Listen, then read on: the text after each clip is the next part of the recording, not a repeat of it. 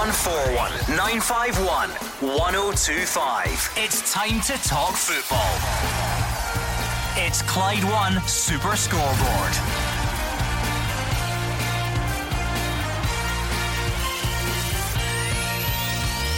Good evening and welcome to Clyde One Super Scoreboard. The 8-point gap at the top remains after both Rangers and Celtic were held at the weekend. It's now Scottish Cup time as Aberdeen prepare to visit Ibrox tomorrow, and a huge game in Paisley tonight as Kilmarnock come to St Mirren. I'm Gordon Duncan. Joining me tonight is Alex Ray and Hugh Keevins. Not often the Celtic and Rangers fans are left frustrated by a weekend in which neither side lost, but they are. Dropped points, lost opportunities, fine margins. There is still work to be done before the league champions go to their coronation. And then there's the other end of the table. Kilmarnock have had the sun on their backs in Tenerife. Now they've got a weight to lift off their shoulders in Paisley tonight. 8 games, no wins. But St Mirren just need a draw to get off the bottom. Tasty, Alec. Yeah, absolutely sure. I think that frustration is the correct word to use for the Old Firm at the weekend. Motherwell continue to impress. Big win for Partick Thistle at the weekend, getting off the bottom as well. So plenty to talk tonight. As always, plenty to discuss. 0141 951 1025. That's the number you need. Get your calls in nice and early. You can also tweet us at Clyde SSB. It's a bit of a recurring theme, Hugh Keevins. We've had unsavoury incidents week on week, it seems like. As always, we're going to stick to our guns. We're going to call it out, but we're going to do football first. Football's the most important thing. So what are your thoughts briefly before we talk football, and then we move on to the unsavoury stuff a bit later on? I accept that the gap between Celtic and Rangers at 8 points means that it's all in Celtic's favour where the title is concerned. However, with 27 points left to play for and 2 meetings of Celtic and Rangers still to come in the league, that is why I say there is still work to be done before the title holders are confirmed absolutely. So it remains an exciting close to the season. Right, what did you make of your team's performance at the weekend? Celtic fans, was that a missed opportunity for you, given that Rangers had dropped points the night before? And I suppose Rangers fans, that was a missed opportunity for you as well. So let us know what you think. Let's look back on all the performances, all the teams out there. Give us a call right now, 0141 951 1025. The big game on Saturday here in Glasgow was Celtic against Aberdeen. It was a bit of a damp squib in the end. It finished goalless. Here were the thoughts of Neil Lennon. A little bit flat, a little bit leggy, but I understand that. You know, I don't think they had time to adjust last week and the games went bump, but there's always going to be a little bit of a lull, and you could just see that, and I think it's more psychological than anything else. You know, they just like that little bit of pizzazz in the final third. But we've had 3 really difficult games to negotiate in 10 days, so we'll come out of it unscathed, and you know, we'll get them together again, give them a couple of days rest, and then move forward, analyse maybe what things we could have done better. But just physically they just looked a little bit off it today, and I understand that. Did you think that might always come, given everything that's happened in the last Absolutely, it's just a natural. You've got that adrenaline rush for a couple of days, and then there's always going to be a bit of a lull afterwards. So we take the point. Still unbeaten since the turn of the year. Could have been better, no question of that, but these players are giving me everything, and some of them are running on fumes. You know, we've got a lot of squads decimated at the minute with injuries, and hopefully we'll get a few more bodies back and quality players to add to what we already have. It was all too good to be true for Celtic, wasn't it? Rangers dropping 2 points at Easter Road the night before. Celtic with Neil Lennon having his homecoming at Celtic Park, 60,000 crowd. It was all there, and it fell flat. And Celtic tried everything. Burke, Edouard, Weah, no one could find the way to goal. The greatest threat to the Aberdeen goal was actually Christopher Ajer. So it was flat. Why it was flat, I don't know, because it should have been there for the Celtic players to respond to after the Rangers result the night before. Now they're away to Dundee, and I know that Dundee by the close of play tonight could be bottom of the league table, but on the road is where Celtic have toiled this season. So big afternoon next Sunday at Dens for Celtic. This weekend summed up the nature of a rivalry, Alex Ray, because both sets of fans are utterly convinced that it was their missed opportunity at the weekend, when for us it's easy to sort of take a step back and say, well, it was both missed an opportunity. Yeah, we often say in the programme, the one who plays first, which was Rangers in this case, had to apply pressure onto Celtic, because when you consider I think one of the things that we've missed along the way as well, Neil Lennon talks about leggy and, you know, a reaction to losing Brendan Rodgers. For me, you have to give Aberdeen credit as well. When you look at their form, 7 away wins in the bounce and a draw against Celtic at Parkhead was impressive, and they made it difficult for Neil's boys on the day. So you have to give Aberdeen that bit of credit. But also, you know, looking back to Rangers, they will be kind of going nuts because what an opportunity to put pressure on. And that's sometimes what's a frustrating thing for Rangers fans. That would be the way to describe it. Neil Lennon said himself it was a bit flat. I mean, it wasn't a terrible performance. Celtic had chances, Aberdeen had a couple of chances. It was just one of those afternoons. It wasn't a classic, and it was probably certainly close to a fair result. Gordon Dalziel said at half time that it was fairly dire, and that players were not making a contribution, and I think that was the case. You know, Scott Sinclair had one of those Scott Sinclair days. Oliver Burke, who's looked very threatening, ceased for the day to look threatening. Edouard couldn't get anything off on goal, and when Timothy Weah came on, he wondered if this might be the kind of cameo appearance which he specialises in, but he fell flat as well. Come on then, let's hear from you. Was it a weekend of missed opportunities? You tell us. 0141 951 1025. Let's set the scene with hearing from Stephen Gerrard. Then it's over to you. Realistically, is that the title tilt going to? Maybe it was already out of reach. I don't know. You can get away with a performance like tonight once a season, maybe twice if you're lucky. When you're chasing a team or trying to chase a team that's won the last 7 trophies out of 7, you can't have 5 or 6 performances like tonight. And it's happened 3 times against Hibs, it's happened against St Johnstone at home, it's happened against Dundee away. So I'm responsible for that, and I will try and address that and improve us in that area. And hopefully these nights only come around maybe once or twice a season, and then we might have a chance. But 5-6 times a season, good teams don't let you get away with that. I don't concede anything sitting here right now. We've got a huge game on Tuesday, very important game, and I'm sure everyone will report and speak about that's even more important now after tonight's results. I get it, I understand it, we realise where we are, and we need to try and get an important victory on Tuesday, but I won't sit here and concede anything. 0141 951 1025. Let's hear from you. Craig is a Rangers fan, he's first up. Hi Craig. How you doing, Gordon? Not too bad at all. Well, that game on Friday night, I thought, we were brilliant in the game. We played well, particularly in the first half. And my biggest disappointment with the first half was that we weren't, 2 or 3 up when we should have been. It's about being clinical when you're in top, and we just simply are not doing that right now. And it's frustrating because we'll play really well in the first half. We'll be all over a team.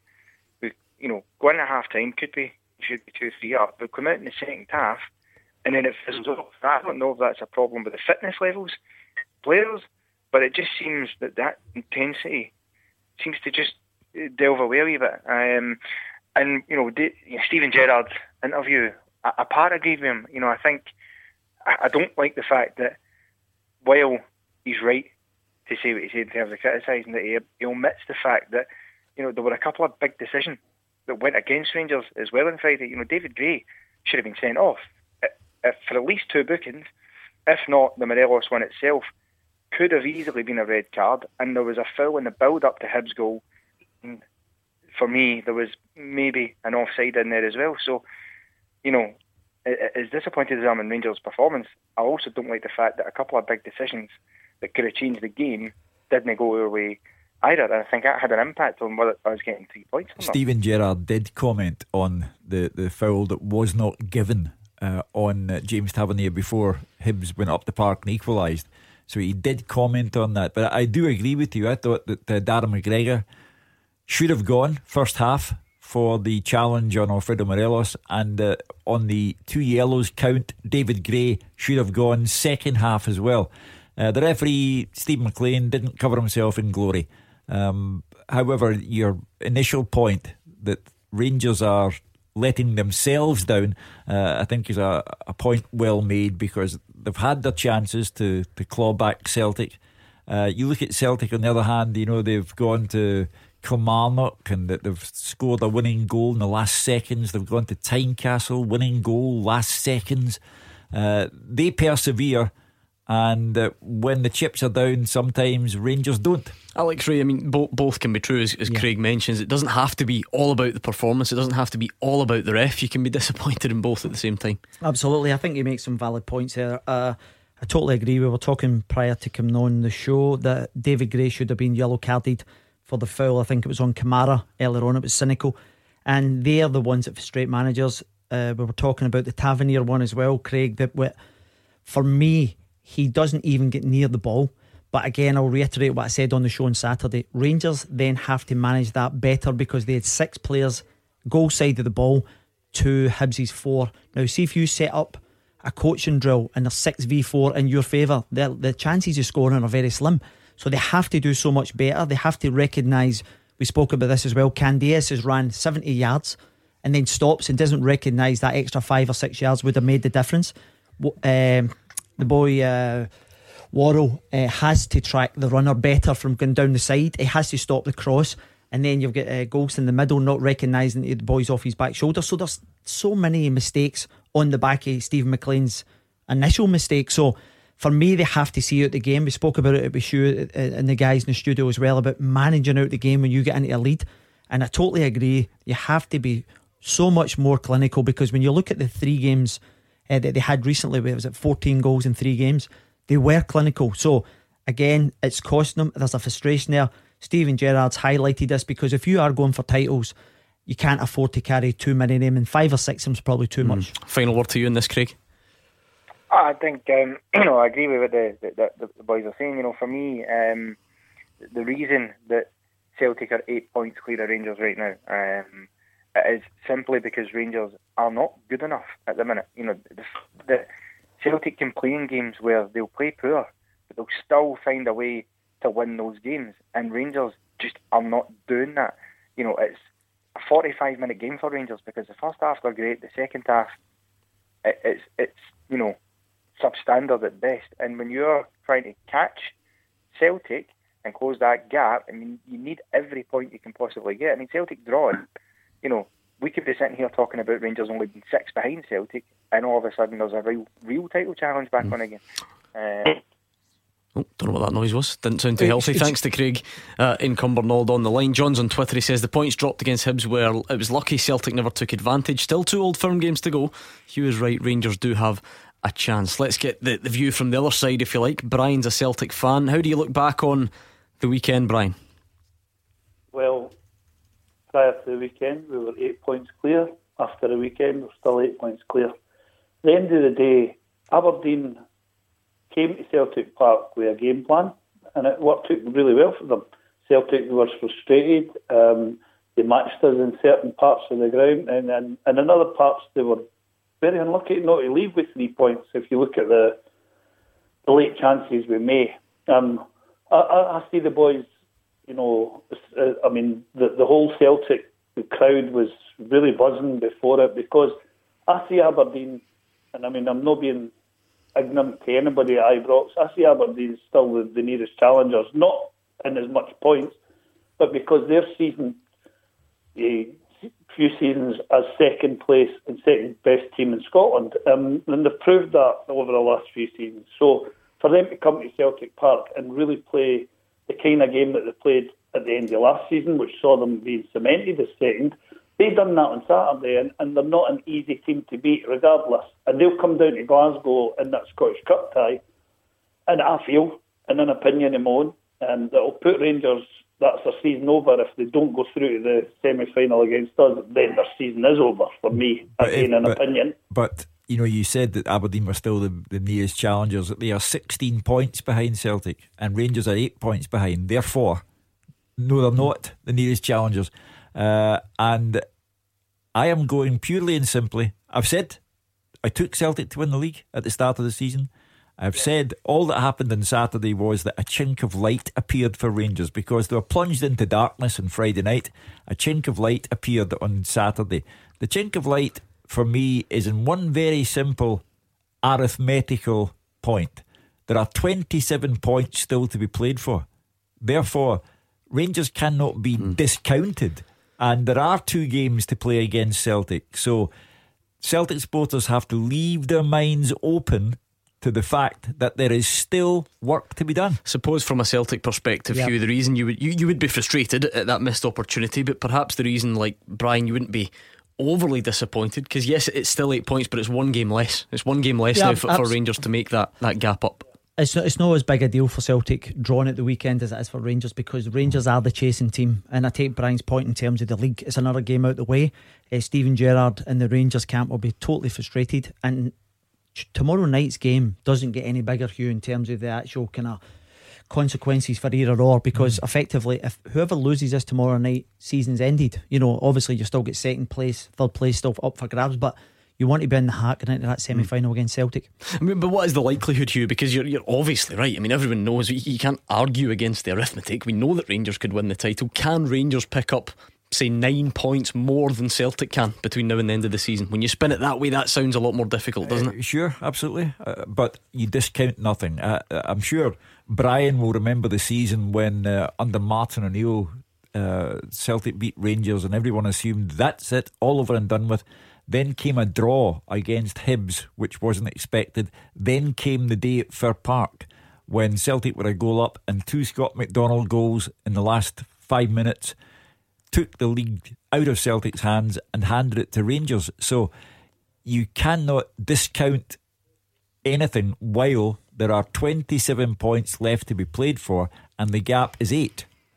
It was actually 5 points with 4 games to go that you're referencing there, Hugh. So they have to get it down to a reasonable one, which can actually get overturned going into the last couple of games. Thank you to Brian on the line. Regan's on Twitter. He says, I thought Celtic's performance very disappointing, considering everything that happened the night before, and with it being Neil Lennon's first game back at home, it would have been nice to extend that lead at the top, but it was just one of those days. That's it, Hugh. The immaculate home league record is gone. The immaculate domestic record since the turn of the year is also gone. So these are small things in comparison to the big picture, but nevertheless, that's where the frustration comes from. Yeah, of course. Now, I go back to the game at Dens on Sunday.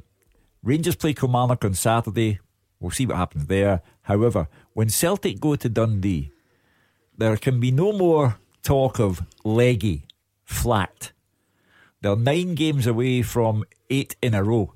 So when they get to Dundee, a Dundee side who have toiled all season long, and who may be bottom of the league by the time that game kicks off, Celtic have got to give a performance on Sunday. Otherwise, a seed of doubt is going to be planted somewhere.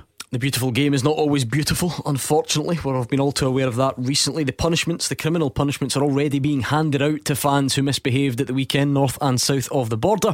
We'll look at those situations after the travel with Amber. Clyde One Super Scoreboard with Thompson's personal injury solicitors. Compensation. They know the score. Talk to Thompsons.com. It is Hugh Keevins and Alex Ray here with me, Gordon Duncan, on tonight's Clyde One Super Scoreboard. Get your calls in 0141 951 1025. If you would rather tweet, then we are at Clyde SSB. Hugh Keevins, it was another weekend which had a lot of excitement on the park, but unfortunately some unsavoury stuff. I was going to say off the park, but it was actually on the park as well. So listen, every week now it feels like we're rhyming off incidents that we don't want to see. Friday night, fan comes from the Hibs end, runs at James Tavernier in some strange attempt to boot the ball away. They end up pushing and shoving and all the rest of it. He's taken away. He's been banned from all Scottish grounds and will be sentenced in April for a breach of the peace. And then yesterday, just if anyone thought it was only a Scotland problem, you watched the Aston Villa Birmingham game. A fan runs on, assaults Jack Grealish. He's been given 14 weeks in prison already and banned from all UK grounds for 10 years. So I mean, I was going to say, what do you think? It's fairly obvious. Everybody thinks it's ridiculous. We have anarchy on our hands, both sides of the border. I watched my first football game as a small child in 1955. I have never in my life witnessed anything like the fan who came out of the crowd and struck Jack Grealish. This surely has to be the watershed moment for the whole game, where players have to be protected at their work, because that's where they are. And this unbelievable incident, I think, has been dealt with quite leniently, in my opinion. I don't think 14 weeks is a proper deterrent. Now, I can't comment on the sentencing of the person who came on and confronted James Tavernier, because he has yet to be sentenced. However, that was part of the anarchy. For Tavernier, it must have been a shocking and frightening moment. And to see these scenes is thoroughly depressing. We have a decent product here. We have a better product than we've had for some time. And yet it is marred by bottle throwing, coin throwing, sectarian singing, flare throwing. It's an unsavoury environment at the moment. And when people are talking about having second thoughts about taking their children to football, that's when football has to react for the good of the game as a whole. Steven Gerrard says he wasn't hesitating taking his players off the field if he thought they were in danger. He says fans that run on need to be dealt with seriously and should face lengthy jail sentences. Fans have to take responsibility and think before they do these type of things, because if it continues, someone's going to get hurt and hurt badly, and no one wants it to get to that stage. Would you, as a manager, if you felt concerned, would you be prepared to take your team off the pitch? Yes, of course. If the situation, if there was a situation that I thought that was necessary to do, yeah, what we'd do is we'd speak to the police and the officials on the day, and we'd make a collective decision. But it's certainly a decision I'd support if any of the players, my players or opposition players, were at risk, of course. I think that the police should come out and say the next person to enter a pitch without permission, like, for example, yesterday, gets a very, very strict sentence in jail. The only way it'll stop. Yeah, I've been advocating zero tolerance for a few weeks now, Gordon, and I think fans have to take responsibility, and we have to step back as well. This is actually escalating. It's on a weekly basis we're talking about this, and we also have to put it in context as well. We have a small element here, because I think on a weekly basis, Gordon, we have about 100,000 fans, give or take, attend matches, and we have a small minority who are causing carnage. Now, even when we were in the show last week, Partick Thistle were playing, and managers, it was a barrage of coins raining down at a manager. This can't be acceptable. So we have to find the relevant punishment for these individuals. We have to remove them from the game and ban them. Now, what Steven Gerrard's talking about there, I'm not talking about Friday night, but if a fan comes on the pitch and he's just dancing about, I'm not sure sending him to jail warrants that for just stupidity. But I take the point on board, like Jack Grealish yesterday, 14 weeks. There was a similar instance with Chris Kirkland, and the guy gets 16 weeks several years ago. So when we take all that into consideration, we have to be responsible in terms of the punishment as well. We're back to this old debate though, Hugh Keevins, about what football's role in this is, because you've seen some of the rhetoric, you've seen some of the reaction. You saw a comment from down south about armed police. You know, we are in serious danger of overreacting here. Whilst it is very, very serious, and we hope something's done, as always, this is what we do now. We're in serious danger of overreacting. I've also heard people say we need a deterrent. We need to deter these fans. Why is there not a deterrent? This guy's gone to jail for 14 weeks. Yeah, that is a deterrent. So why this thirst for football to then do something else on top of that? I mean, you're not telling me that 14 weeks in prison's not a deterrent. Of course it is. Well, sure, but it's all a matter of personal opinion. I think for what he did, 14 weeks, and we know he'll probably serve 7 of those. I think that was a light touch sentence. That's a very different argument, because we're now straying into, with all due respect, I don't think any of us are really qualified to comment on the way the judicial system hands out punishments for assault. You know, because it was on a football pitch, did we automatically add a few more months onto that? But you said yourself that's a deterrent. 14 weeks is a deterrent. I don't think it's deterrent enough to dissuade someone from a copycat offence. I mean, what is then? Because if you're telling me that 14 weeks in prison is not a deterrent, but the idea that his team might be docked 3 points is a deterrent, I'm not really sure how that would work. I'm assuming this guy struggles with logic and reason. Well, I think, to go back to what Steven Gerrard said, that's what I said in the programme on Saturday. Steven Gerrard would have been well within his rights to just take all the Rangers players off on Friday night at Easter Road, as Neil Lennon would have been well within his rights the previous weekend when the bottle landed at Scott Sinclair's feet.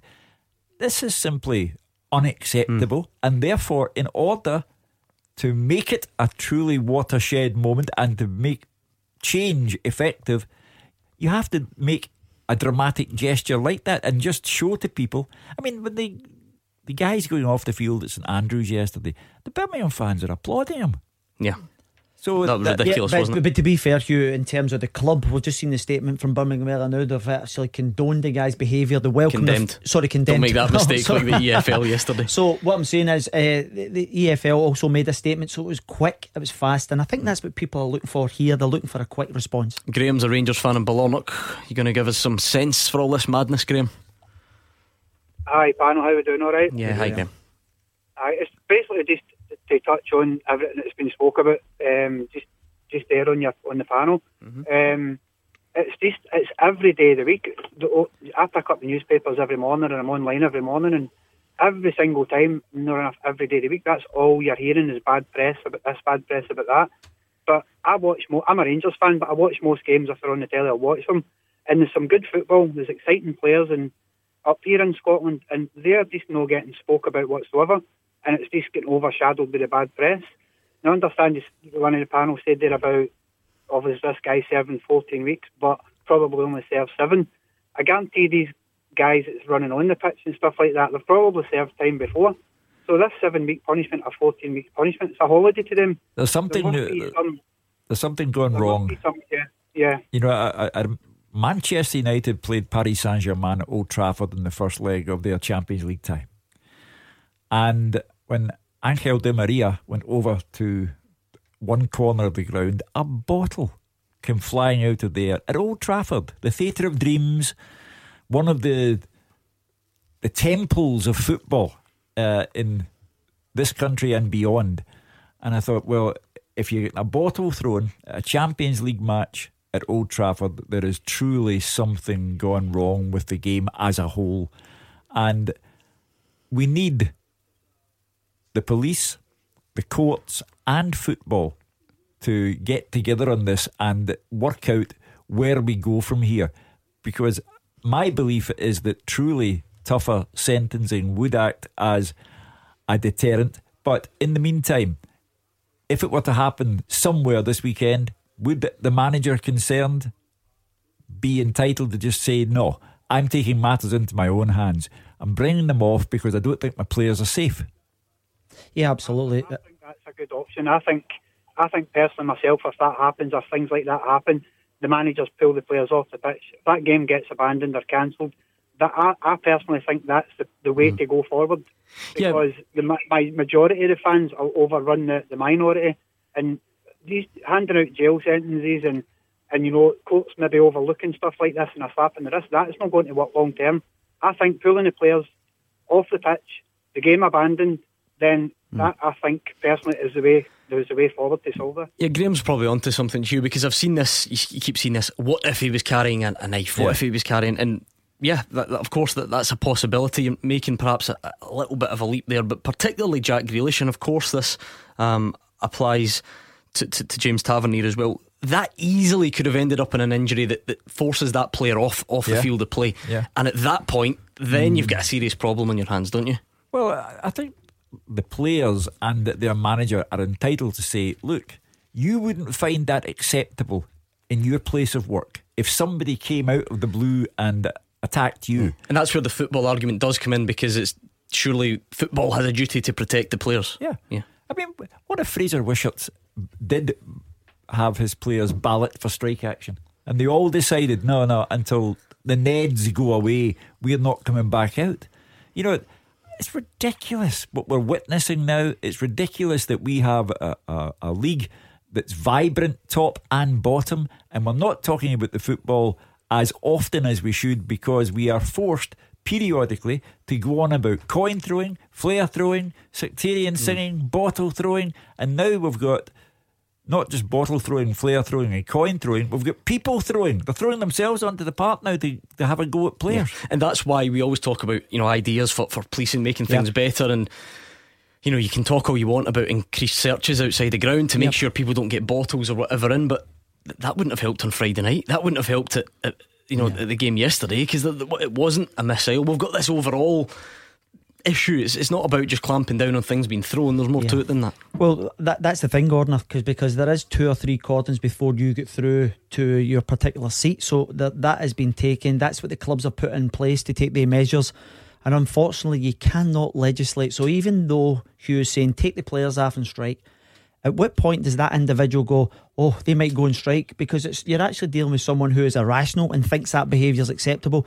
So then you have to think, what is the punishment? Let's deal with these guys. I'll tell you what's even more boring about it, Hugh Keevins, in this social media age is all the weird conspiracies, all the arguments that are missing the point. I'd usually just ignore tweets like this, but let's take Bounty Hunter for example, who's furious because I referred to the Jack Grealish incident as assault and I did not refer to the James Tavernier one as assault, and therefore I'm biased against Rangers and the show is biased against Rangers.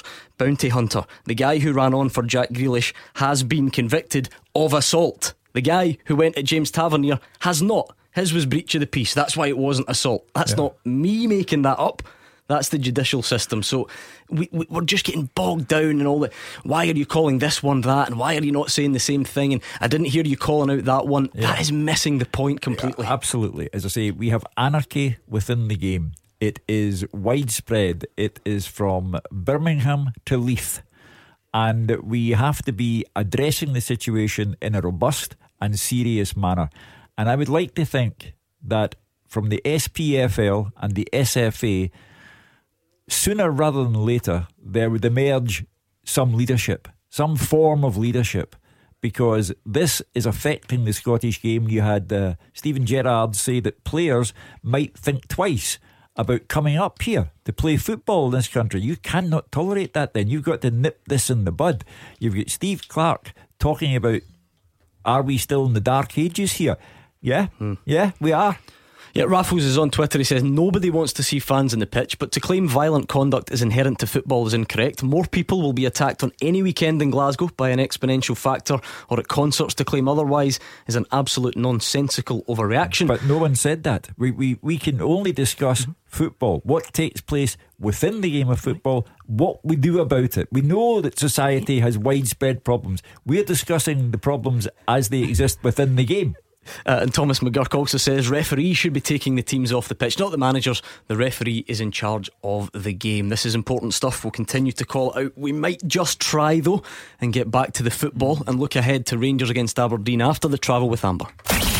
Clyde One Super Scoreboard with Thompson's personal injury solicitors. Win the compensation you deserve. Talk to Thompsons.com. Hugh Keevins and Alex Ray are here taking your calls, reading your tweets, and we're also building up to a game tonight as well. Let's not forget St Mirren against Kilmarnock in Paisley. Hugh Keevins, we will take a closer look at that game a bit later on in the show. We'll be going live to that one, but just briefly, no disrespect to Kilmarnock, they're on a bad run. They need a result as well. It just seems like a bigger game for St Mirren because of where they are. Well, livelihoods are at stake there. If a club drops down a division now, it's a very costly business. Who knows how it will impact on the lives of those who play for the club or work for the club.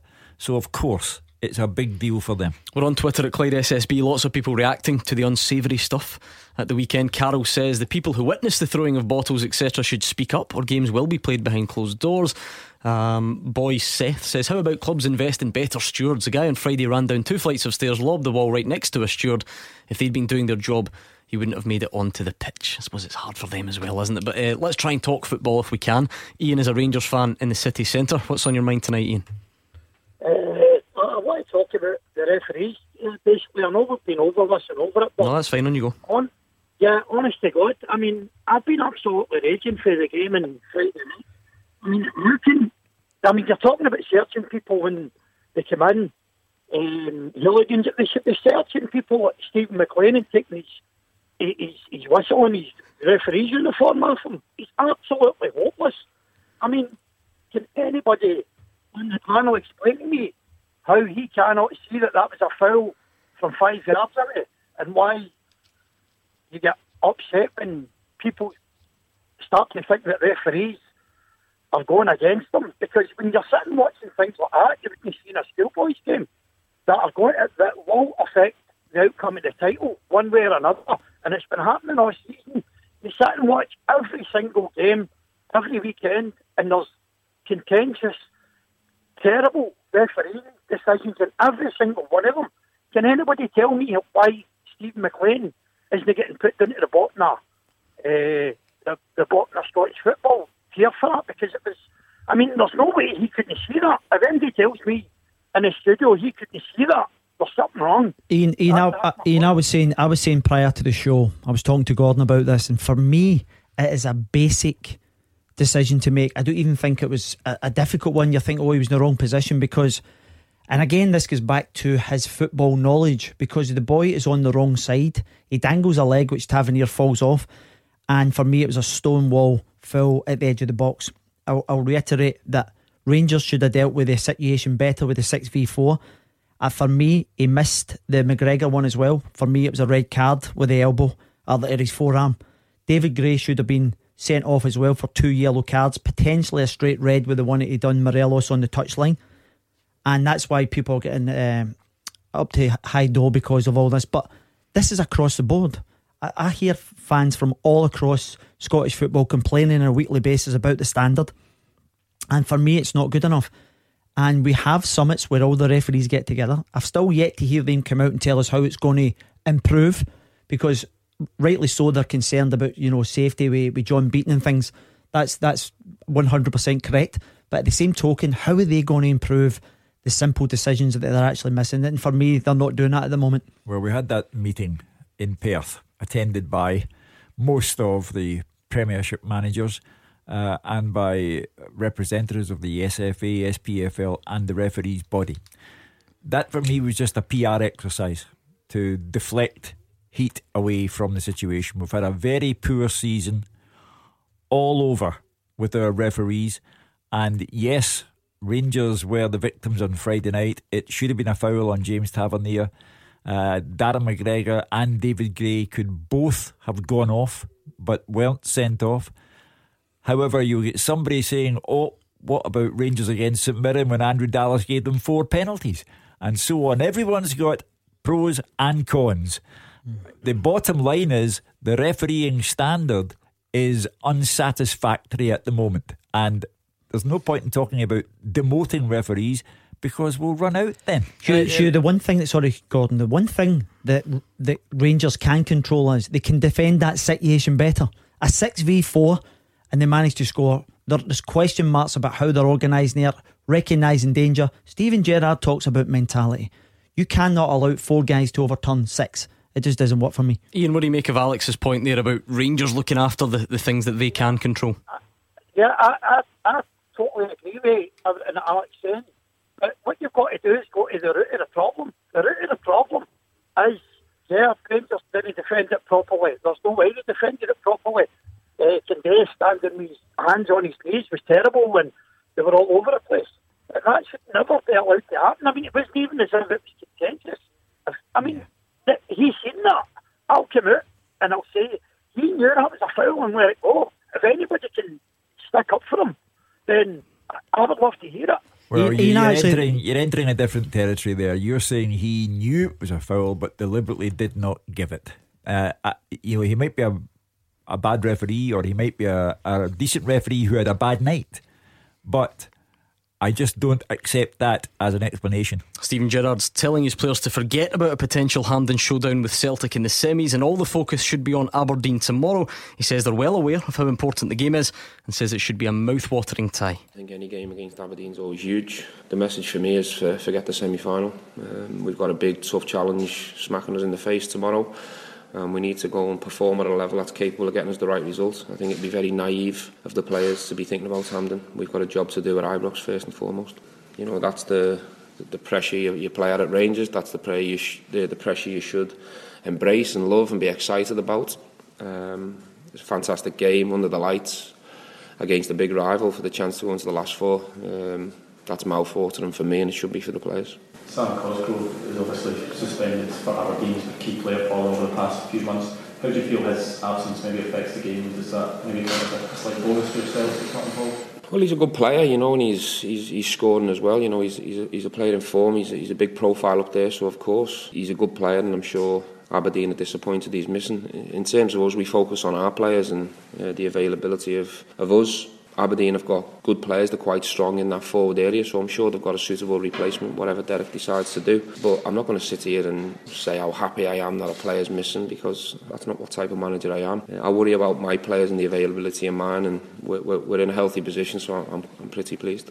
Paul's a Rangers fan on the line. Paul, if we're in the middle of Hibs and Aberdeen.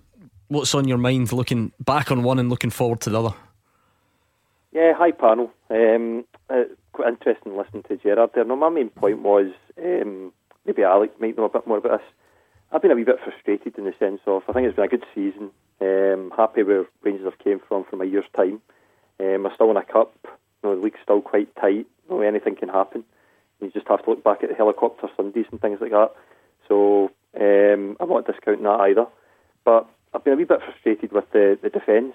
I thought this year started off bright, and I was looking forward to like Goldson and Katic forming a partnership, but I don't understand how this Joe Worrell keeps getting a game. I mean, to be fair, he played one excellent game. I seen him in the Old Firm game at December time. It was outstanding, but he's cost us 3 points against Kilmarnock. Every time he gets the ball, my heart's in my mouth. Whereas Katic, we've invested a few million in this guy, and every time he's come in, when Steven Gerrard's asked him to come in, he's done a great job, and I don't know how his confidence will be when he comes in for the odd game and then he's out again.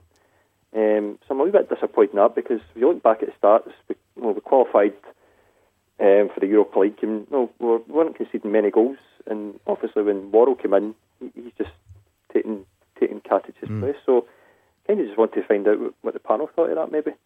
Well, it's interesting what you're saying there, Paul, because my experience is the manager plays the player that he feels as if is the better option for him.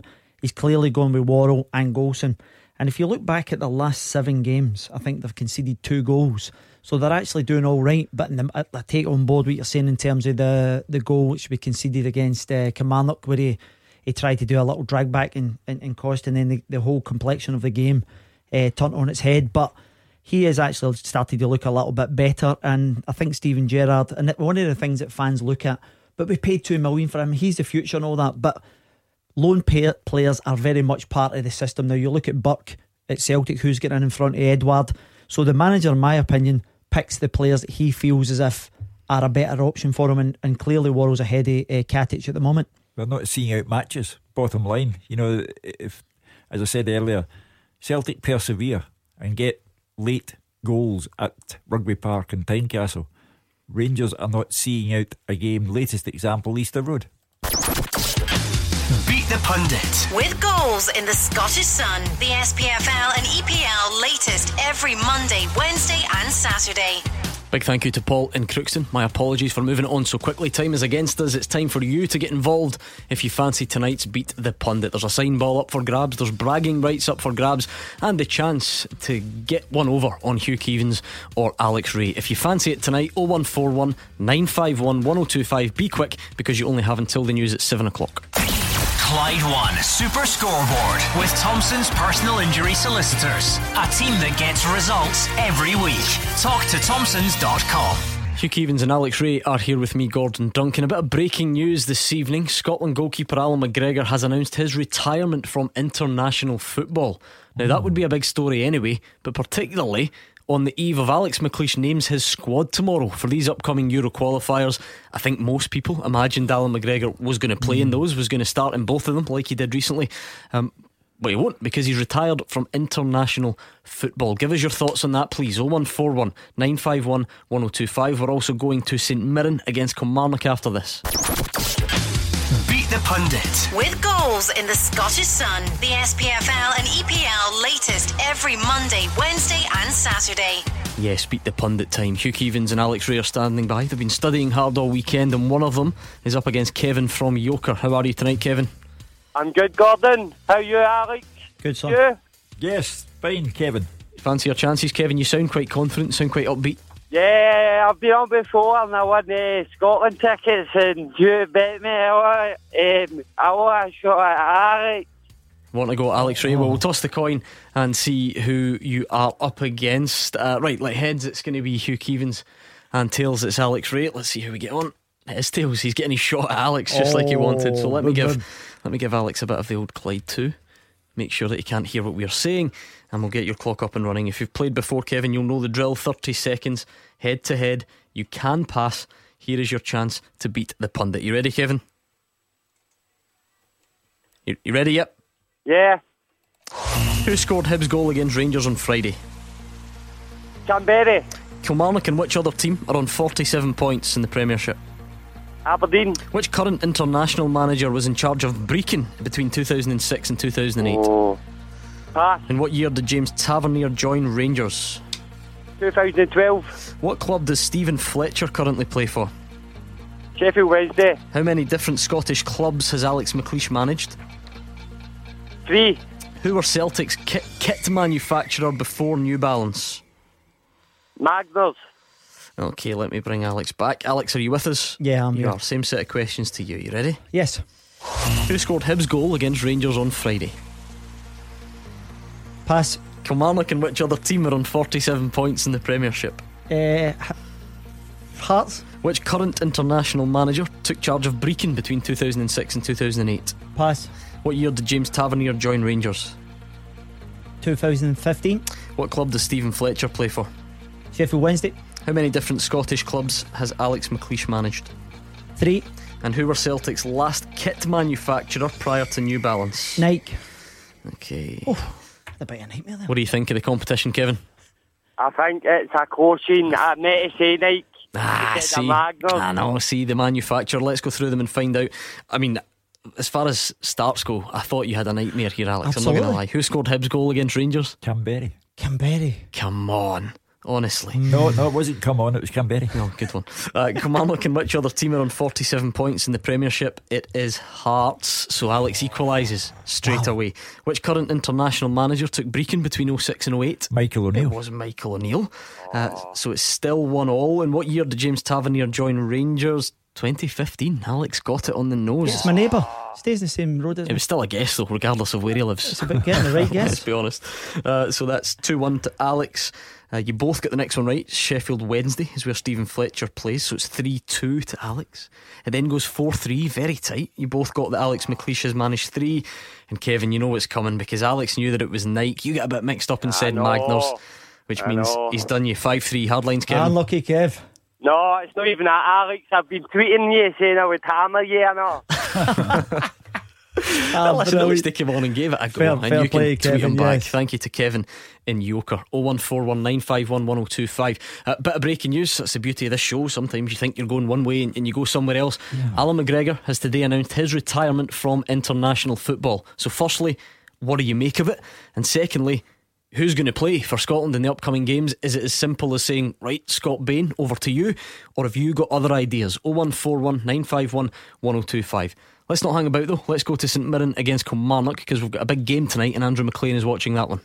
Yeah, under the lights here at the Simple Digital Arena. The rain's just started here in Paisley so far. Should be an interesting game though. St Mirren unbeaten in their last 3 league matches. It's the first time they've done that this season. Impressive draws away to Aberdeen and Hearts, followed by that 1-0 win against Livingston last time out. And with results going their way at the weekend, Dundee and Hamilton both losing, a win here would see them go 2 points above Dundee and sit with just 1 point behind Hamilton, although a draw would actually lift them off bottom spot as well. But they're coming up against Kilmarnock's side that, well, they haven't had a great time of it actually. No wins in their last 8 games. They've had a tough run of it, to be fair. Rangers twice in that run, Celtic, Aberdeen and Hearts, they've all played, but even at that, it's still a long way from the consistency that they're so used to under Steve Clarke. As for team news, it's 3 changes for St Mirren going into this one. McPherson, Dreyer and Nazon, they all drop out, and it's Lyons, McAllister and Jackson that come in. It will be more of a back 5 for them today. Paul McGinn, Jack Baird, Mihai Popescu, Matteo Muzek and Ethan Errahon at the back, with Vaclav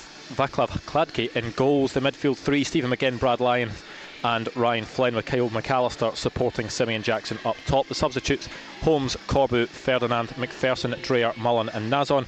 As for Kilmarnock, 3 changes for them as well. Waters, Tishbola and McElhenney, the ones dropping out. Taylor, Jones and Brophy come in. A 4-3-3 for them today. Daniel Bachman in goal. A back 4 of Stephen O'Donnell, Kirk Broadfoot, Stuart Finlay and Greg Taylor. Midfield 3, Gary Dicker, Alan Power and Rory McKenzie, with Chris Burke and Jordan Jones either side of Eamon Brophy. The substitutes: McDonald, Tris Boyd, McElhenney, Waters, Miller, Millen and Tishbola. The referee for this one is Don Robertson. Let's hear from Oran Kearney. Don't know about struggling. I think when you look at the last 18 months, they've probably been that if you look in the dictionary for the term consistency, they've probably been right up there with that term. I think yes, it's coming back from the Christmas, they haven't maybe hit it the way they would have liked to hit it, but I think with the sides as consistent as that, it's so important that we get our performance level right, because when you meet sides that are able to be just that week in, week out, you know it's going to take a really big performance to get a result. Hugh Keevins, Monday Night Football might not be everyone's cup of tea, but you get the chance to play under the lights. If you're St Mirren, you've sat back and relaxed all weekend. You've seen the likes of Hamilton Accies get beaten convincingly at Motherwell. You've seen Dundee lose at home to Hearts. So you must be chomping at the bit to go and try and do your bit and shake things up at the bottom. I think that applies to both clubs tonight, because Kilmarnock have been to Tenerife for the warm weather training camp. They are in the midst of a terrible run, 8 games, no wins, and this was a side that we all praised to the hilt because of the work that Steve Clarke had done there. So for both teams, Kilmarnock want to come back from the training camp and want to show that they've taken a weight off their shoulders and they can win this match, because they've got Ibrox to go to on Saturday, and you don't want to go there with the record showing 9 games, no defeats. So for both sides, big night. But of course, if you're to press me against the wall, it's a bigger night for St Mirren, because they've got livelihoods at stake here. Yeah, for me, I'm really looking forward to it, Gordon. When you look at the personnel, young McAllister on loan from Derby, Simeon Jackson back in, Flynn, who scored the last minute winner at the weekend. And then when you actually look at the Kilmarnock team, Brophy, Burke, Jones, they've got firepower, and I think it makes for a really good game tonight. But it's an opportunity for St Mirren to get off the bottom psychologically. 01419511025. Breaking news tonight is that Alan McGregor has retired from international duty. So come on, get your calls in. Tell us what you make of the news, and also who should take his place. Scott Bain is the number 1 for Celtic. Most people would have expected him to be in the squad when it's named tomorrow. Does that mean he goes straight in and becomes Scotland's number 1? Or have you got another suggestion for us? Come on, 01419511025. What do you make of it, Hugh? Fairy tale story if Scott Bain gets the nod for the 2 matches upcoming against Kazakhstan and San Marino.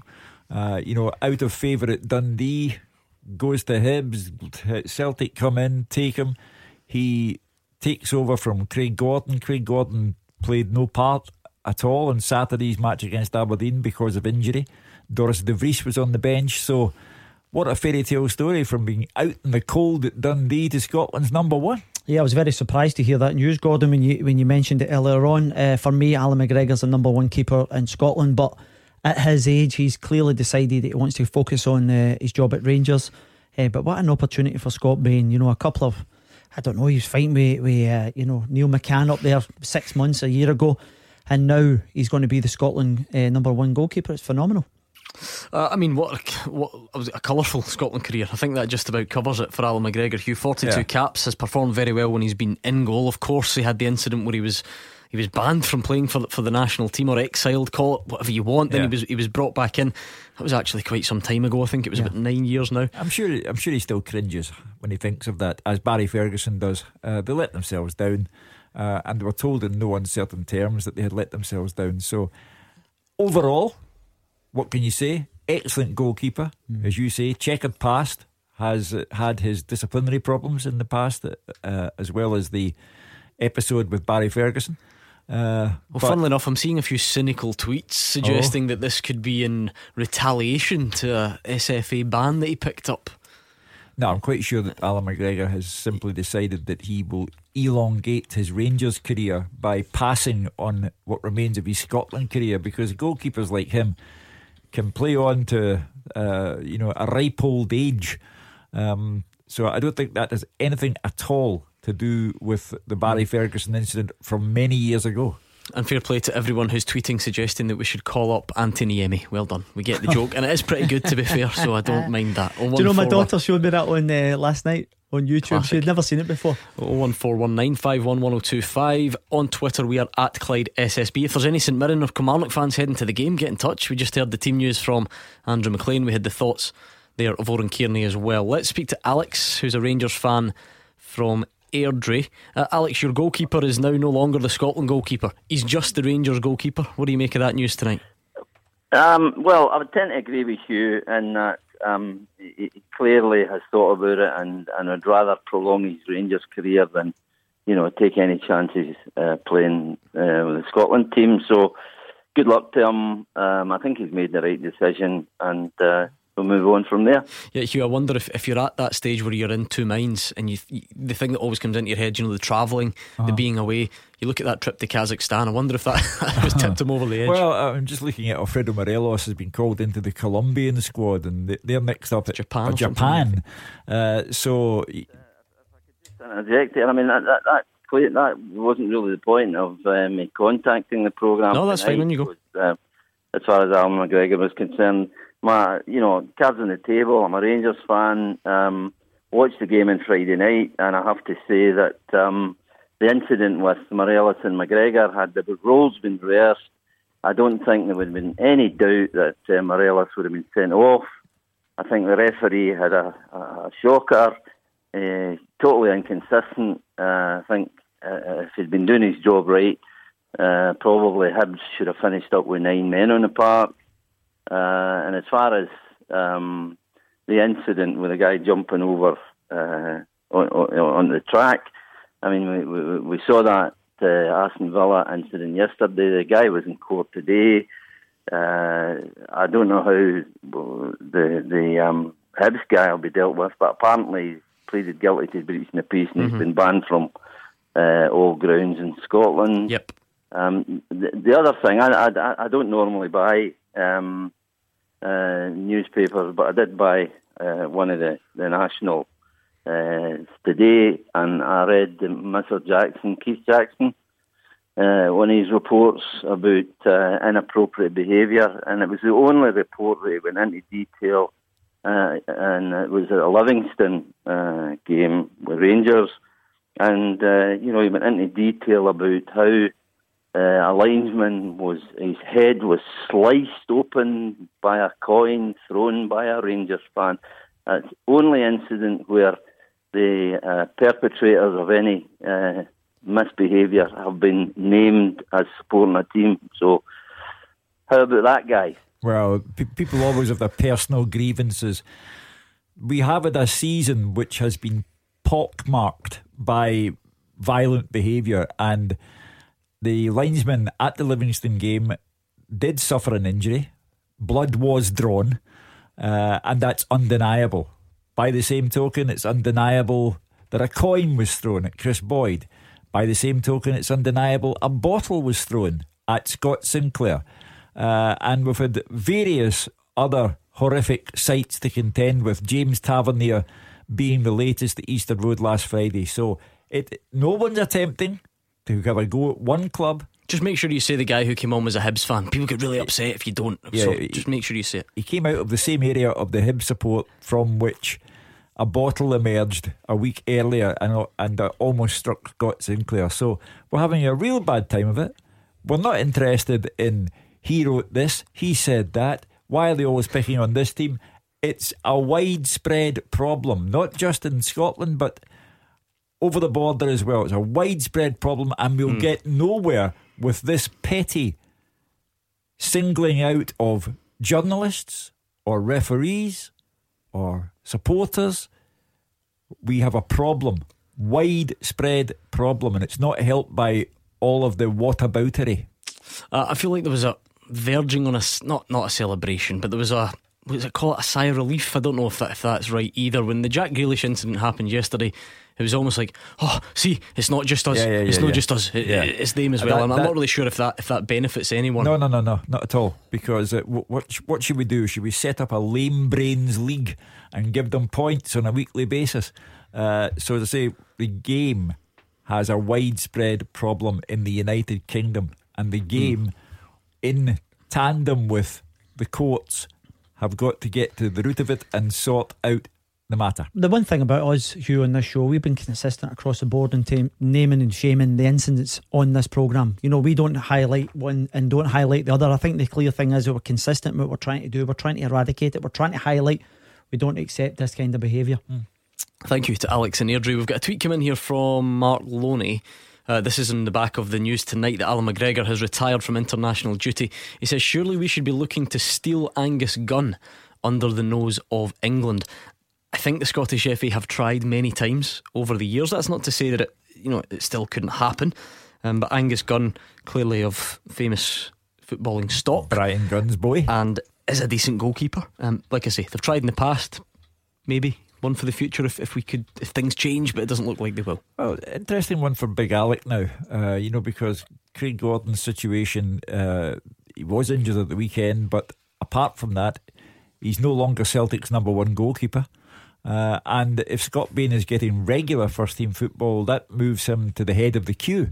But it's who Alec brings in. I think Jordan Archer, he'd be a contender, I suppose, down south. He's been in squads, of course. I mean, could you really? Is it impossible to imagine a scenario where Craig Gordon goes back to being Scotland number one, despite being behind Scott Bain, though, in the pecking order when he's also Scottish? Could that happen? Yeah, absolutely, Gordon. We've seen it before where people haven't been played and actually then stepped up and played for the international team. I'm just looking at the boy. Just such an obvious comparison because it's his clubmate who's going to be in there, the guy that keeps him out at club level. Listen, I think Bain has been brilliant since he came in. He's actually secured that position now. And saying that, Gordon, I think Craig Gordon's injured at the moment. If we take the reports for the weekend. True, yeah.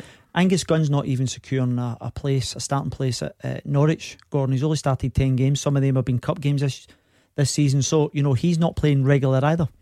0141 951 1025. Alex McLeish names his squad tomorrow. So who's going to be the new goalkeeper? Who's going to be the number one keeper? And if you've got any other suggestions as to who should be included, get them in, because I'll tell you what, Ryan Christie's been out injured, Callum McGregor's been out injured. Stephen Fletcher got carried off for Sheffield Wednesday at the weekend. Lee Griffiths' situation is ongoing. He's unavailable. I don't think Fraser plays on AstroTurf either, if my memory serves me right. So you're going to have to get your suggestions in. 01419511025. I am available, Alex. No, we're not that desperate. We'll get your full-time teaser up next as well. Clyde One Super Scoreboard with Thompson's personal injury solicitors. Great results for Scottish accident and injury victims for 40 years. Hugh Keevins and Alex Ray are here with me, Gordon Duncan, on tonight's Clyde One Super Scoreboard. We've actually got a very special guest on the phone. Wow. Would you believe? And I'm going to reveal who it is in just a second. So let me quickly just get your question up and running for tonight, because I know you need as much thinking time as possible.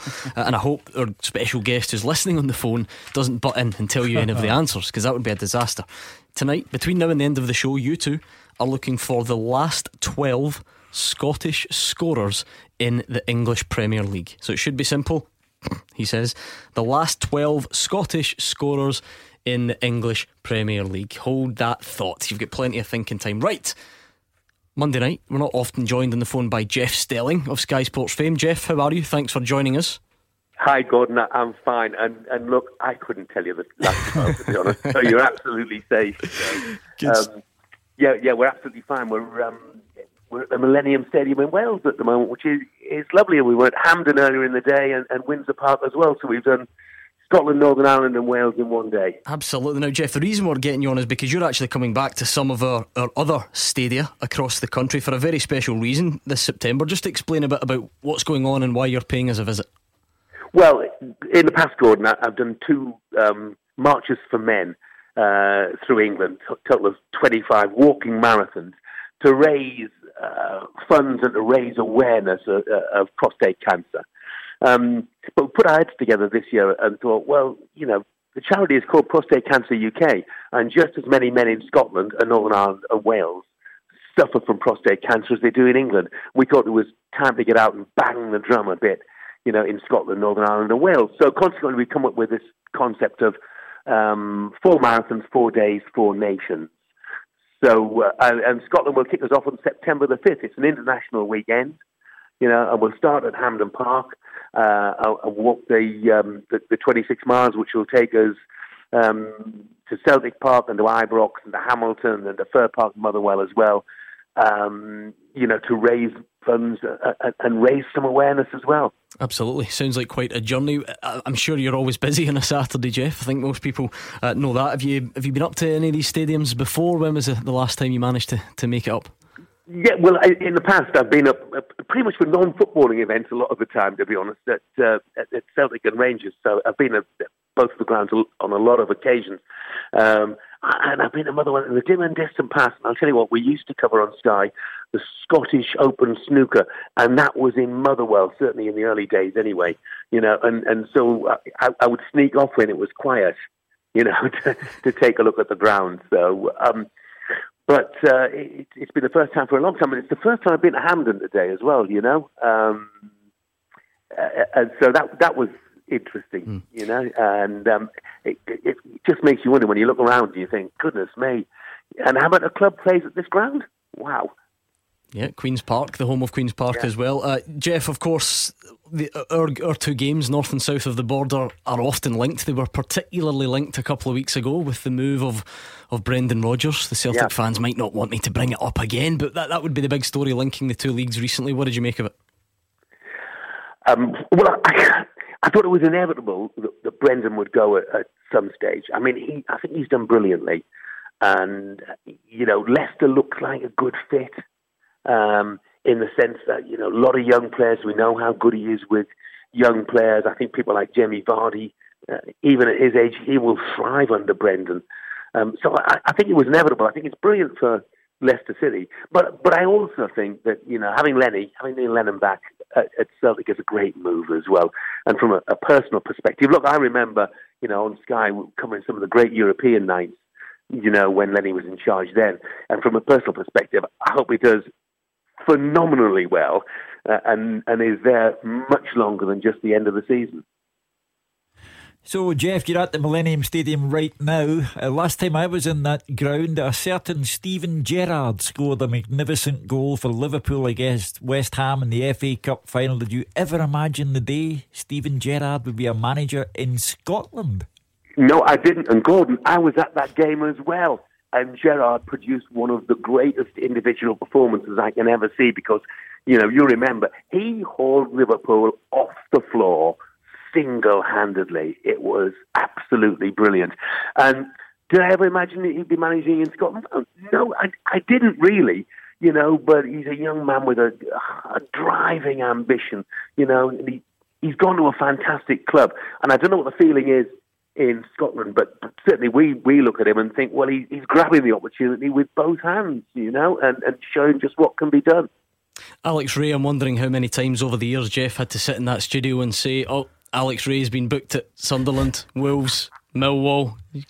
We're neighbours now in Portugal, Jeff and I, aren't we, Jeff? I see you all the time down there. We've bumped into each other before, yeah, absolutely. Jeff, tell us about your own team, Hartlepool. What are you expecting? Can you get out of that division now? Not this season, I don't think, no.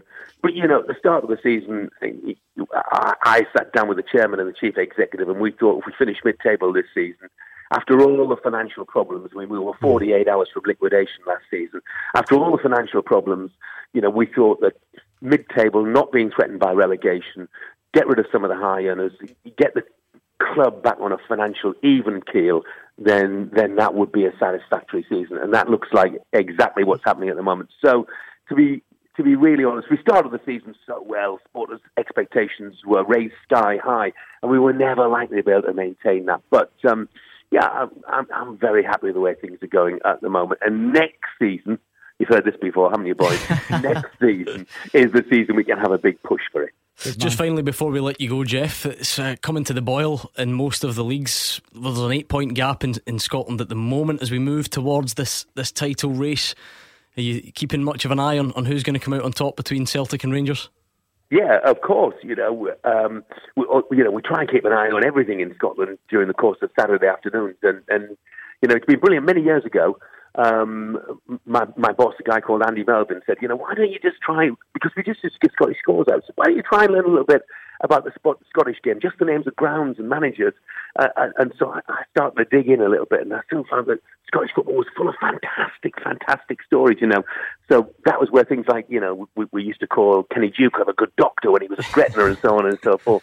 So there were some great stories from there. So I always take a keen interest. But don't ask me who's going to win the title, because I've got to be back in Glasgow on September the 5th. That is very true. We'll let you off with that one. Listen, tell Andy Melvin that we remember him from his glory days in the Aberdeen Press and Journal.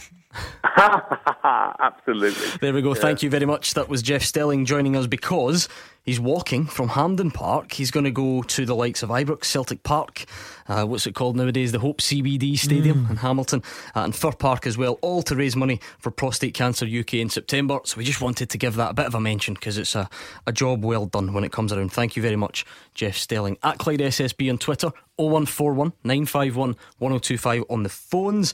What about this question? Dylan Patton sent it in tonight, looking for the last 12 Scottish goal scorers in the English Premier League. Ryan Fraser. Yes, was that last weekend or something? Yes, this weekend, last weekend. Just scored at the weekend. Robert Snodgrass. Stephen Fletcher. No, he's killing me. He's taking easy ones. It's been a while since he scored in the top flight. Remember the other Fletcher at Stoke. Darren. Yes. Patterson at Cardiff. Yes. Ritchie at Newcastle. Do you know what? You're flying. You're going to have to leave it there. You're showing off. Callum Patterson, Matt Ritchie, Ryan Fraser, Robert Snodgrass, Darren Fletcher. You've got 5 of the 12. Decent. Well done. Jamie is in Perth. Hi, Jamie. How you doing, panel? Good, thank you. What's on your mind tonight? Well, I've been thinking about the past couple of weeks where you've been talking about the pitch invasions and stuff like that, and I've got a slightly creative solution to it, so I'm hoping you'll give me the liberty of a minute or two. Go for it. And I'll talk you through it, okay? So I was thinking about the strict liability thing, and I think it's a very, very negative thing, and being a teacher, I'm thinking about always putting a positive spin on things, so I thought about what could we do to give fans a bit more ownership in this, and a bit more responsibility to play. So how about at the start of the season, it's made aware to all the teams that there's 10 bonus points up for grabs at the end of the season. And for every incident where a fan of your club runs onto the pitch and causes trouble, you lose a point. Now, there was talk last week about opposition fans infiltrating grounds and stuff like that. I don't think for a minute any fan of any club who knew there was points up for grabs would allow anybody who caused trouble in the crowd by throwing stuff, if they saw it, to walk out. And I don't think it would be very, very hard then to find out which team the person actually supported. Okay? If you look at also the away game kind of scenario, it also works there. So if the away fans come onto the pitch and cause trouble, because the club who is arranging the away fans is selling the tickets through them and they should have their details, I think what it then does is it puts a bit of a positive responsibility spin on the crowds. And just for good measure, if you are one of the people that spots somebody at the football causing trouble and you grass them up and they are found and tried in court or whatever, then you get a free season ticket the next year. How about that? Oh, it's certainly creative, Hugh Keevan, so I'll give Jamie that. Yeah, listen, it's well intentioned and I applaud Jamie for coming on and have been given the matter so much thought. I'll give you the fuddy-duddy response. I don't think you should be holding competitions to see who can behave well. I think it should be your natural instinct to be, if you cannot behave impeccably well, at least stay on your side of the fence and don't come onto the park and don't throw things. You can shout and bawl at players, referees, but just stay where you are and don't throw anything. As I say, I don't think you should have a competition to behave like a human being. Jamie, I knew he wouldn't go for it. What do you make of his response? Well, I totally get that, and I was expecting that, but what I would say to Hugh is, we already have rewards. I mean, what I'm this isn't really trying to deal with the pitch invaders and that. The only way we can really deal with them is banning them and giving them fines, prison sentences, like the quick action they've done down in England today. But what I'm trying to do is to try and address the issue of supporters being very, very apprehensive. What we have to do is we have to encourage a positive atmosphere where I think fans can feel that they can speak up and point out the individuals and, maybe not, I'm not saying recognise them, give them a gold medal or anything and put their name in the paper, but I think we have to try and address that and flip that issue, which is a big issue, because until you actually get people, looking inwards at their own crowds, alright, and Hugh was absolutely right with the whataboutery, until we stop talking about other teams and looking what our own crowds do, that's the only way you'll get a solution to it. Yeah, how difficult is this self-policing thing, Alex? It definitely sounds good. It definitely sounds like something we should at least look towards. Let's talk about the two incidents at the weekend then. James Tavernier and Jack Grealish. Can that be self-policed? I don't know. It seemed like both of those idiots just kind of ran pretty quickly, came from nowhere. Yeah, both stewards did try to apprehend them, Gordon. I mean, in terms of the other fans. Yeah, but the thing is, how can you, unless he goes to his pals at the game, goes, I'm going to run on this pitch and do something mental, then they can maybe try and talk him out. But if someone's having the decision premeditated, I'm going to go on that pitch and punch someone, for me it's very difficult to police. And I don't even think you can legislate for it, Gordon, because you could have lots of stewards there, and if he just sprints past you, it makes it very difficult. The worst case scenario is we're going to end up with football grounds ringed by police officers, and that's going to cost each club a fortune, and it may even be unworkable because we don't have enough police to man all grounds. However, it's going to end up with something like that, and people are going to say, you're destroying my match day experience. Well, your pal and pals behind him are destroying everyone's match day experience by throwing things, singing sectarian songs, flares, all the rest of it. So you don't complain if the big stick comes out, because the behaviour has been such. The big stick will come out shortly. Yeah, but how do we get a situation here where you don't punish the many for the actions of the few? Yeah. So, you know, mass punishment, if you like that, or mass sanctions. Should they? Do you understand people who say that they should be reserved for mass crimes? You know, if you've got a situation where 20,000 people are singing a sectarian song or chanting something untoward, then you would look for that bigger punishment. If it's still this one idiot who runs on, that seems difficult to punish. I have every sympathy from a football perspective. I mean, it's not difficult for the police and for the courts. Yeah, I have every sympathy, because I know that the vast majority go there for the football and do not throw coins, flares, bottles.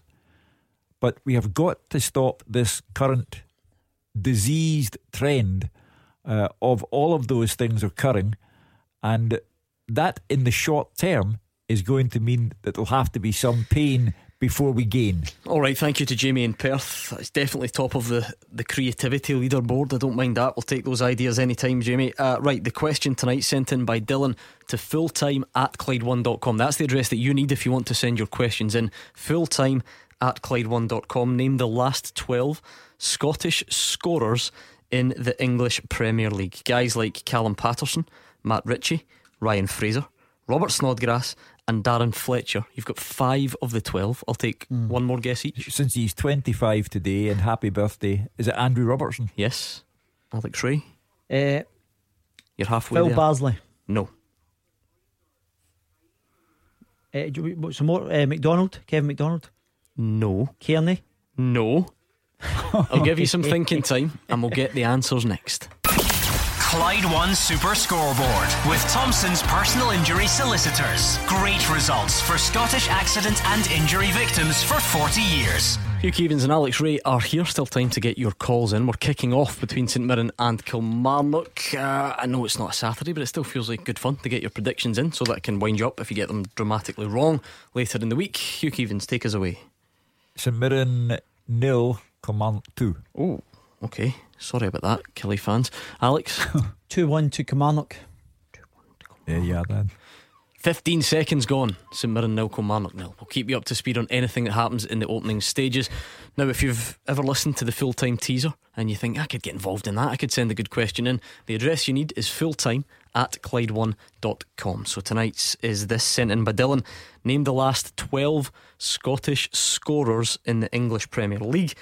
We've got Callum Patterson, Matt Ritchie, Ryan Fraser, Robert Snodgrass, Andy Robertson. They'll all be this season, I would imagine. Darren Fletcher as well, which means you've got 6 to go. You're halfway there. Stephen Naismith. Nope. James MacArthur. Yes. Lovely. I'm starting to struggle now. Alright, one would be this season, and then there's another couple that you're going back to some previous seasons. One's definitely this season, because he's only just left our league for that league in the summer. We already said Patterson, didn't we? I'm just trying to think what other players went down south. Quite a high profile one. You're not going to go, oh, I forgot about him. Yes, we are. I mean, he'll be in the Scotland squad tomorrow. Oh my word. Silence. The home fans for the team he used to support, Hugh, revered him for his hair as much as his footballing ability. Stuart Armstrong. Oh, lovely. Right, so we've got 1, 2, 3, 4 to go, and plenty of time to get them in. Just before we get back to the phones, let's take a quick whistle-stop tour of the weekend's big talking points. We sometimes get a bit caught out by breaking news like Alan McGregor, and we don't get the chance to look back quite as much as we would like. Hugh Keevins, where should we start? What about Lanarkshire? Alright, let's quickly hear from Stephen Robinson then. Performance in the first half, I thought some of our play was excellent, some of our football was excellent. It was actually quite difficult conditions. The wind was swirling about, the boys said. Probably don't appreciate it from the stand or from where I was standing, but I thought we dictated play. We were very, very good. I thought Arabi was outstanding today. The midfield three were outstanding. Well, they were. The terrific performance, good goals. They did a number on Hamilton Accies, as they say. And well done to Stephen Robinson and the players and all concerned at Motherwell, because they are re-energised, rejuvenated, reinvigorated. They're just the business at the moment. Yeah, I'm actually looking at St Mirren. They've really started brightly. Simeon Jackson gets in behind and it's a last ditch tackle by Finlay, but young Kyle McAllister, we mentioned him at the top of the show, the importance of him. He's just dragged one past the post after 2 minutes. Good bright start by St Mirren. Yeah, what about the Lanarkshire derby then at the weekend, Alex? It was over very quickly, mostly due to that attacking group that Motherwell have. It's Hasty and Turnbull again amongst the goals, this time though ably supported by Bolly Aribi. Yeah, I thought he was outstanding. The highlights that you've seen, it was all a couple of minutes, but he was in fire. He was unplayable actually. And then you've got Turnbull scoring, I think that's 9 goals now he's got. And then you have the other boy coming in off the left hand side. Just you have to commend the work that they're doing at the academy at Motherwell. They're continuously bringing boys through, making a big impact, and obviously rewarding the club with good money as well. And we're led to believe, Hugh, that whilst Motherwell aren't officially giving up hope, it does look like Jake Hasty could become a Rangers player from next season. One of the clubs interested in him, and again gets on the score sheet of the weekend. You're striking while the iron is hot to a degree, because he's come in from Alloa, he has hit the ground running. He scored a very good goal at the weekend again, and the Motherwell will receive compensation. It's a frustration for supporters looking at all these young men forming such a good team, but that's what happens. It's a story of Scottish football. It's as old as the hills, as old as me. The impact that he's actually made, Gordon, in such a short period of time. I think he's got 7 goals, and you think to yourself, whilst he was at Alloa, why did they not tie him up previous to that if they thought he was such a big, he could make an impact as he has done now? Because it's almost it's such a quick emergence though, isn't it? Yeah. I mean, he was actually in and out the Alloa team at times, so let's be honest, who on earth expects him to come back and seal a move to Rangers within a couple of weeks? So yeah, no, but what I'm saying is, it's like if they feel as if he's good enough, they might have offered him a 1 year extension, but they also had the protection, as you rightly said, about the compensation. We're led to believe it's about £300,000, so they may well have thought that was in their interest to wait. Still goalless between St Mirren and Kilmarnock. Looks absolutely miserable. What a lovely night to play football. Shog, you fancy getting the boots on now? No, you're alright. Corner to Kilmarnock. Let's speak to Charlie in Cambuslang. Hi, Charlie. Good evening, lads. How are you? Yeah, good, thanks, Charlie. What's on your mind? I'll tell you what it is. It's regarding the situations where they carry on with coin and the throwing the bottles and all that stuff. I think, to be honest, the last caller was saying about fines and the teams taking responsibility and dropping points. I think that's a disgrace, to be honest, even to suggest that. Because there's not one team in this world that would condone what's happening. And I don't see how the team should have to suffer the consequences of maybe a handful of idiots. And what should be done is, it's a simple one. There's loads of families, there's loads of good people that are going to these games week in and week out. Surely there must be somebody sitting beside these idiots that's seeing them throw the coins. Just remove yourself off the seat as if you're going to the toilet to get a pie, and just notify the security staff and the police and say, that guy there's after throwing a coin. Go back to your seat and say nothing. And I think the more and more people start taking responsibility for doing that, it'll stop all this problem. Then on top of that, they should be named and shamed on social media, on papers. These guys that are doing that, get them on the papers, because it will affect their work, it will affect everything if these guys are named and shamed. Yeah, I mean, Charlie, the guys have been named today. For instance, Paul Mitchell, if you're interested, is the name of the guy who assaulted Jack Grealish. Cameron Mack is the Hibs fan who ran at James Tavernier. So we'll never really know how much difference that makes. Charlie, I wonder about this, your theory about self-policing, because I know a lot of people would agree with you. I wonder if we saw an ugly snapshot of the problem, particularly with the Jack Grealish thing yesterday. See, when he ran on and had and swung a punch at Jack Grealish, did you hear the amount of Birmingham fans that cheered? Definitely, that was wrong. I totally agree with you. That's, do they sound like they're in a mood to go and grass him in, so to speak? But you know what? Maybe a few games at closed doors would help that situation, because then they would have no choice to say they're going to get to see the football or not see it at all. Self-policing is fine in principle, but I can understand why people might not confront people who are beside them and who are bottle throwing a coin to him, because I mean, Charlie wasn't, I think, saying directly confront them, but go away and tell you. I know, but if people suspect that you've just nipped out to go and tell a steward or a policeman, then you could come back and find yourself in trouble. I could understand why people were reluctant, because in these difficult times for all of us, you never know the reaction you're going to get. You might find that not everyone around you is supportive of turning in somebody who's been guilty of coin throwing or bottle throwing or whatever. There's no ready-made solution to this. Everyone is trying to come up with something that will help, from managers taking players off the park, referees stopping the game and taking the players off the park. All well-meaning, all well-intentioned.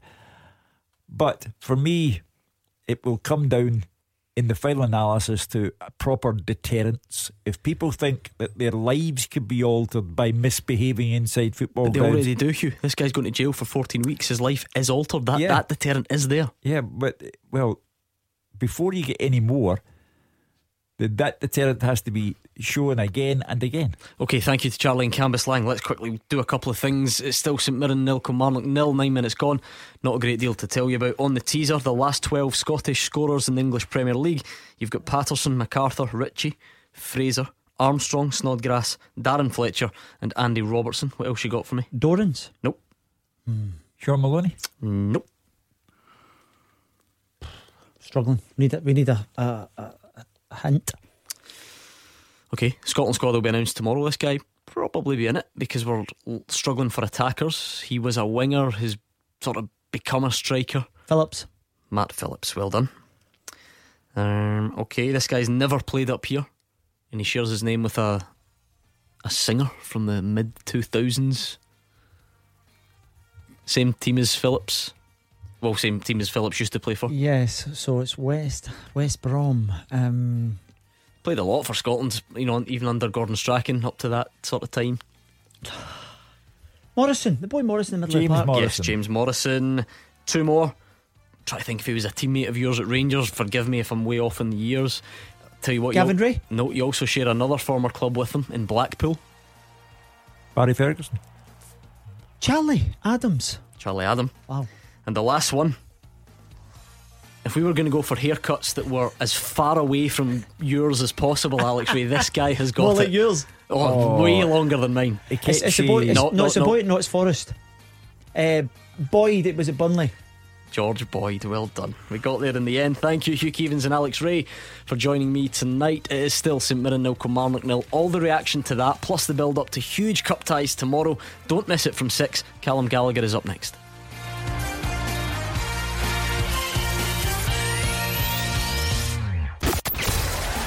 Clyde One Super Scoreboard with Thompson's personal injury solicitors. Get the result you deserve. Talk to Thompsons.com.